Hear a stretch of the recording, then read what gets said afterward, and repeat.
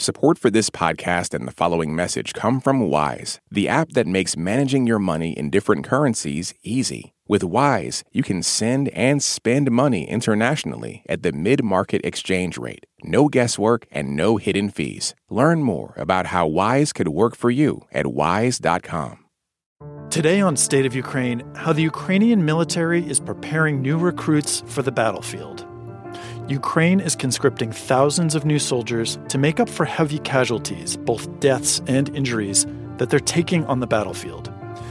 NPR's Frank Langfit recently did some reporting on the Ukrainian military's training in the Donbas region, and he joins me here. Hi, Frank. Hi, Greg. You were reporting on how Ukraine is conscripting thousands of new soldiers to make up for heavy casualties, both deaths and injuries that they're experiencing on the battlefield. This reporting is because you wanted to see how these new recruits are being trained? Yeah, I've been very interested in this because covering this war, as you know, a lot of it actually is nuts and bolts.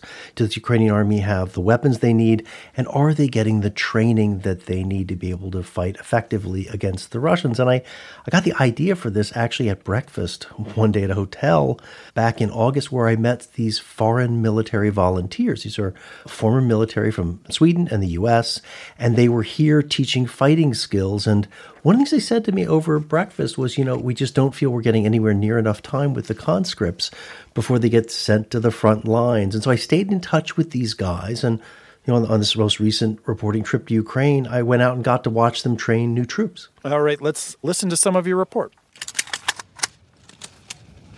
There are about 15 border force soldiers basically lying on the ground, this snow-covered field, and they're learning how to cock and fire their weapons, fortunately with no bullets in them at the moment.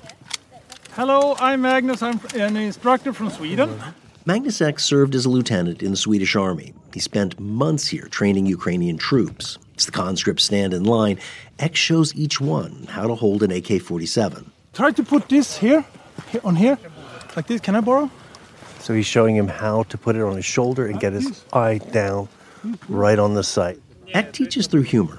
He twists his body like a pretzel, aiming the gun in various directions to show soldiers what they shouldn't do. Some of the conscripts can't help but laugh. So funny, yeah. But the situation here, it's no joke.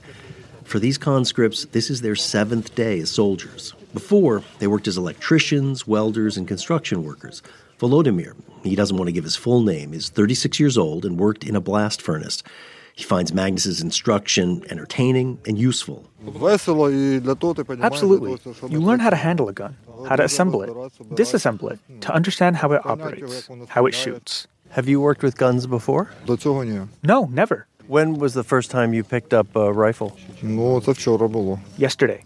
Ek has just one day with Volodymyr and his fellow conscripts. He won't even have the opportunity to do something very basic. Show them how to adjust the sights to their rifles so they can aim accurately. It's called zeroing a gun. They did not want to zero the guns. Not enough time? I don't know. Maybe some other time. Lieutenant Colonel Vyacheslav Andrusenko is deputy head of combat training for Ukraine's border force. He says these conscripts will get about 17 days of instruction. By comparison, basic training in the U.S. Army is 10 weeks. So I ask him, if you were able to, how long would you give them training? I believe in order to be efficient, so they can do their tasks, they all need at least 35 days. How do you feel? How do I feel? Well, I'd say I'm concerned. I'm a bit concerned. I just hope that everything we give them, they will use in battle, and it will help them to do their tasks to the maximum potential. Kelly Kilhofer is a retired colonel in the U.S. Army Reserve. On a couple of occasions, he says he was able to get 3 to 4 weeks with soldiers. Far more often, he got 3 to 5 days. Kilhofer, who's now back in the U.S., raised concerns. I was talking to the Ukrainian officer. I'm like, look, if we had more time, these guys would last longer. And he said, well, they got 3 days training, and they've learned, they've adapted, and they're doing great. And I said, well, yeah, but you're talking to the alive ones. I said, you're not talking to the dead ones. One of the dead ones was a gung-ho Ukrainian graphic artist turned soldier named Ed. His passing hit Kilhofer hard, as well as Kilhofer's training team, which included Magnus Ek and a retired U.S. Marine Staff Sergeant named Stan. Ed was a favorite. Really funny guy. Always a big smile. We trained and trained and trained. He'd load up extra magazines. He'd practice shooting. And his total duration of military service was less than 2 weeks, from conscription to death. I have him on Signal. His phone is done. I used to send him messages. Sorry, I'm like tearing. That was Stan, referring to the encrypted messaging app Signal, which is how he stayed in touch with Ed. Stan says Ed died on his first mission, an assault on a Russian trench line that went wrong. Minefield, lost both legs. They couldn't retrieve him, and he's still out there to this day. And this really hurts the most, that they said that they heard him. They still heard him. The foreign volunteers say they come here for various reasons. Kilhofer says he saw Rush as a bully and was appalled by the human rights abuses. Eck wanted to put his skills to use from a decade as an instructor in Sweden. And then there's another team member, Shannon Taylor. She's a 25-year-old trauma nurse from New Zealand who provides battlefield first aid training. She was inspired by a TV show about combat nurses in World War I. It's when these 5 nurses found an abandoned building, and they developed it into a field hospital, and they just treated all the wounded soldiers. And since then, I've always just wanted to do that.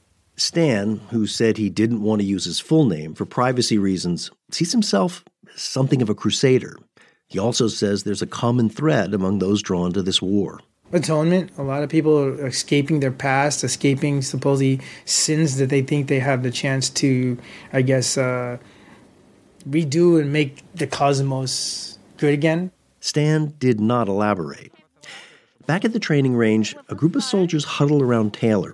He's kneeling in the snow, showing them how to patch an abdominal wound. Do not apply pressure. You just want to apply the wetness to the abdominal area, wrap it around just to keep it in place. With the abdominal wounds, you want to make sure you don't push anything, intestines, nothing back inside. Speaking in the team's apartment, Taylor says the training is paying off. One soldier she trained told her he was able to treat 2 others in the field. One had suffered a head wound, the other lost half his hand. He just walked in the door and gave me a massive hug and said that, he was able to use those skills and from the time that I had spent with him to rescue these 2 guys. That just made it all worth it. Taylor had planned to fly back to New Zealand in January, but she's delayed her return. She says she wants to stay in Ukraine as long as she can. Frank Langford, NPR News, Kramatorsk. Fascinating reporting, Frank. I mean, it's something you don't think about very much is who else is participating in this effort that aren't Ukrainians. And it was really interesting, the gentleman who said that, a lot of people are sort of escaping their other lives. As you have seen, war zones are magnets for a lot of different kinds of people for a lot of different reasons. Yeah, I think the self-selection is very, very interesting. And, in some ways it's an extreme version, but you can understand why people who are, and there are other people I've talked to for other stories about volunteer work, where some of them would say, I wasn't really doing anything with my life. I didn't think I was doing anything meaningful. It was just like a workaday life. And then they're drawn to this sort of extraordinary event that's also very, very dangerous. Yeah, and it sounds like Ukraine is, at this point, dependent on them or relying on them to train all these people. As your story points out, they're training, electrical workers and construction workers and graphic artists to pick up weapons. So they need the expertise that these foreign individuals are bringing. People have described it to me, it is an all-hands-on-deck war. Certainly, it's massive, biggest since 1945 in Europe. And so while they have Ukrainian trainers, and sometimes they will get more time with the conscripts, it's clear that they do need this help. And they, just like they need all the weaponry from the West, they need a lot of support. And they're happy to get it from foreigners who are willing to volunteer and have some expertise. Well, thanks for bringing us this reporting, Frank. Great to talk, Greg. Thanks for listening to The State of Ukraine from NPR News. Please come back for more on the war and its impacts around the world. The economy right now is bewildering, impenetrable, inconceivable. Not when you have the Indicator podcast in your ears. In under 10 minutes every day, we simplify the complicated news like... How does inflation drop? What the heck is a SPAC? Why are trendy little high-fiber sodas suddenly dominating store shelves? And more. Listen to the Indicator from Planet Money and NPR. On NPR's Throughline. We cannot function for 24 hours without cobalt. because it's in our smartphone, our tablet, our laptop. And as a consequence, the lives of the people living in that part of the Congo descended into just a catastrophe. Find NPR's Throughline wherever you get your podcasts. On this week's Wild Card, we talk with Issa Rae about those moments where our lives could have gone another direction. Definitely wasn't supposed to be with that guy at all. At all. But I still think about it. I'm Rachel Martin. Issa Rae tells us how to make peace with the path not taken. That's on the Wild Card podcast from NPR, the game where cards control the conversation.